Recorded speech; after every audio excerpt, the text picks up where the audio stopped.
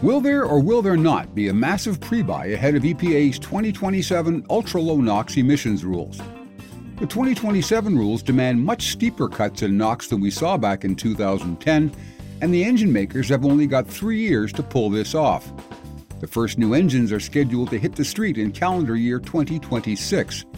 And believe me, trucking remembers well the cost and the frustration associated with EPA's 2007 and 2010's rules and the damage they did to the heavy truck manufacturing sector. I'm Jim Park. My guest on this episode of HDT Talks Trucking is Tim Denoyer. He's a vice president and senior analyst at ACT Research.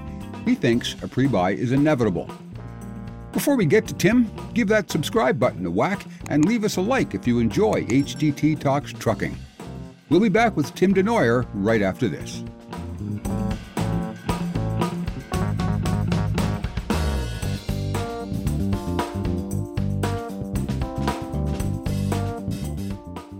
Welcome to another episode of HDT Talks Trucking. I'm equipment editor Jim Park. We're talking today with Tim Denoyer, a vice president and senior analyst at ACT Research. Tim and I are going to dig into a little bit about the pending pre-buy that might come our way thanks to the EPA's newest regulatory onslaught. Tim, welcome to HDT Talks Trucking. Good to have you aboard, sir. Thanks for having me, Jim. Last September, your colleague Kenny Veith spoke to my colleague Jack Roberts about a pending pre-buy. At the time, Kenny seemed to think it was imminent, but I'm just wondering, between September and now, since the rules have been published and folks have had a chance to read them, dig in a little bit, do you still think a pre-buy is imminent, at least to the extent that Kenny was talking?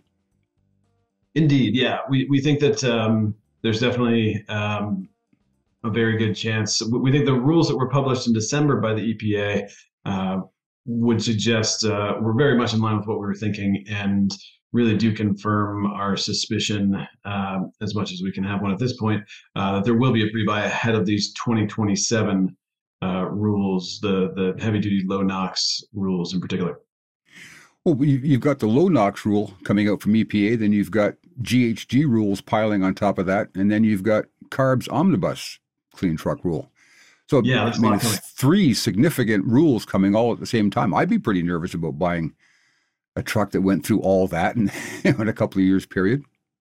Yeah, and California is planning on going ahead with the low-NOx regulations for 2024.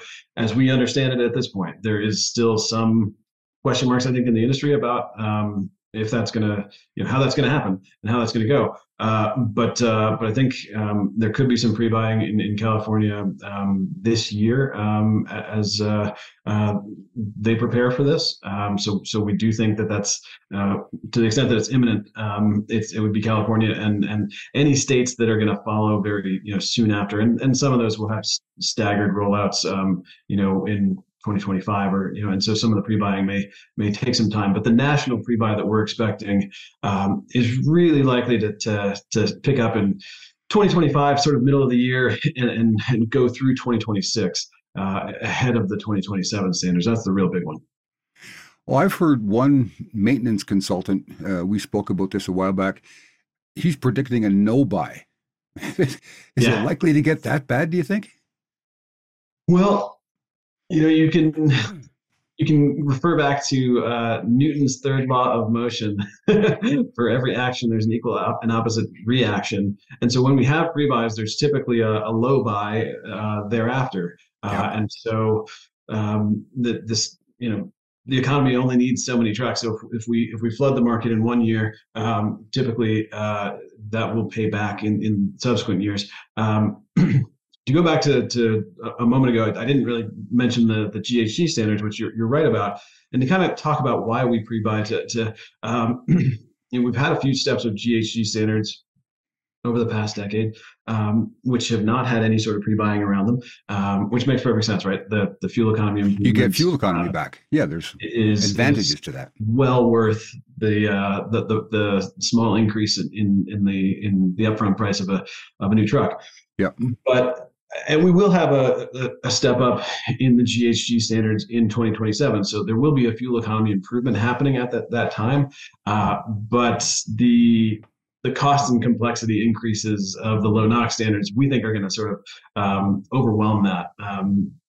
And so even with those GHG regulations still coming, we don't think that's going to be enough to sort of forestall a pre-buy. Okay. Uh, I've heard numbers anywhere from 20 to EMA predicted at one point $35,000 increase on the cost of a truck.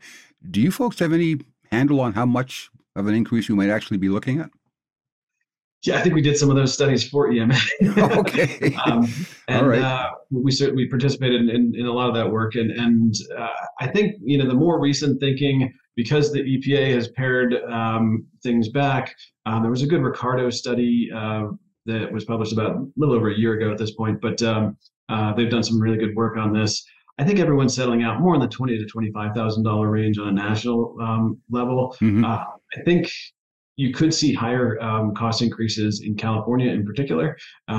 Next year, it could be a bigger numbers because, we take these, research costs and amortize it over a small budget, like, small number of trucks like they sell in California. It's not, not a tiny number, but it's not a national number. And, it's a lot, harder to for the manufacturers to do on a single state basis. So it really gets a little messy at that point. So, but I think $20,000 to $25,000 is overall roughly the cost increase we're expecting nationally for 2027.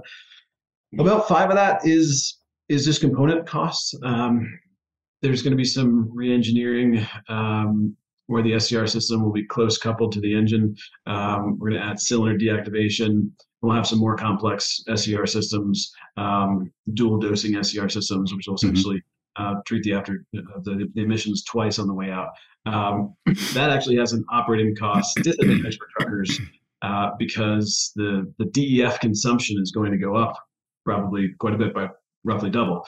And so that's going to cost more just to operate the truck. And so that's going to, eat into some of those GHG savings, for example. They'll also be adding cylinder deactivation technology to the engines. But that's not the biggest piece of the price increase. The biggest piece of the price increase is actually the increased useful life and warranty provisions in the regulations, which that is a benefit for the fleets. The purchasers are going to have the benefit of a long warranty on the emission systems, but that's going to go into the upfront price of the truck. Yeah, the engine makers are going to have to make these things nearly bulletproof to keep them on the road for that long. There's a lot being put on the much significantly longer useful life requirements and warranty. And I think because I chuckle, and you're right that's what it's reading the regulations would sort of suggest. In the real world, I think there's going to be more replacements of emission systems, and that does happen in the market today. Yeah. Yeah. Okay. Sounds like a vague question, I guess, but what is it that causes a pre-buy? Is it fleets just wanting to avoid the expense or the uncertainty, or bring some predictability to their business for a few more years? What's the thinking on that? Yeah. So these trucking companies are their job is to be as competitive as possible and plan fleets for the long term. And there will be, typically fleets don't like to pre-buy, and they like to have a more consistent fleet management process. But when these two sort of factors of willingness and ability to pre-buy align, it really can be big. And to start with, the ability, certainly it has to be a good market. So we think that this coming 2027 regulation is sort of most analogous to EPA 07 and EPA 2010. EPA 2010, there wasn't a pre-buy though, because we were coming out of a recession and there wasn't an ability to buy because the industry had been through such a rough couple of years, and we were still in a fairly loose market. And so industry conditions matter, but willingness is the most important. Why do they want to? And it is really to avoid that additional cost and complexity. And with a $20,000 plus price increase in 2027, those 2026 trucks are just going to be more competitive in the market for a while. And so there's going to be that low buy effect in early 2027 that there's going to be a temporary, but some avoidance of the new technology is just sort of Mhm. natural. Where does that leave the truck and engine makers if they've, going triple shifts to build enough trucks, uh, keep the assembly lines awfully busy, but then you've got the engineering side who's trying at the same time to build out these new and technically complex emission systems while simultaneously pouring money into R&D for zero emissions vehicles. That's Yeah, got to put a lot of stress on the old bottom line there. Cash flow. absolutely. It's putting a lot of pressure on the manufacturers, broadly speaking. I think you're seeing more of what Daimler and Cummins are doing together, where Daimler is essentially giving Cummins more responsibility for its diesel engineering, and I think everyone's really working hard on the zero emissions side. But it is constraining the resources and causing a little bit more outsourcing is one thing we've seen. For sure. We've already seen a couple of smaller truck manufacturers give up making their own engines and haul Cummins in to replace them. I guess I don't think Daimler's going to walk away anytime soon, but do you see any more of that happening in the market? I mean, longer term, that there's a bit of a disincentive on some of the incumbent OEMs to continue to invest in some of these incumbent technologies, Mm-hmm. and that's a big challenge for the long term. I think they'll all be able to meet these Low-NOx regulations, and um, I don't see any major shifts. I think it's unlikely to cause as many shifts as the EPA '07 and EPA 2010 standards did. At this point, it's hard to see Yeah. anything like those big engine share changes back then. Well, I guess ultimately some good's going to come from all this cleaner engines, cleaner air. Everybody's going to be happy with that, but it's going to be a pretty rocky road getting there. How do you see all this unfolding? Can you give me a 5-year outlook on this? From a trucking industry perspective, there's certainly the negatives from a pre-buy perspective. I think bigger picture, the biggest concern I have for the trucking industry is adding a lot of capacity in a pre-buy is just inherently bad for rates and hurts Yeah. truckers' profitability. Now, at the same time, that's a probably a 1 year comment. We'll have probably a rough down cycle in 26, 27 as the industry digests this pre-buy.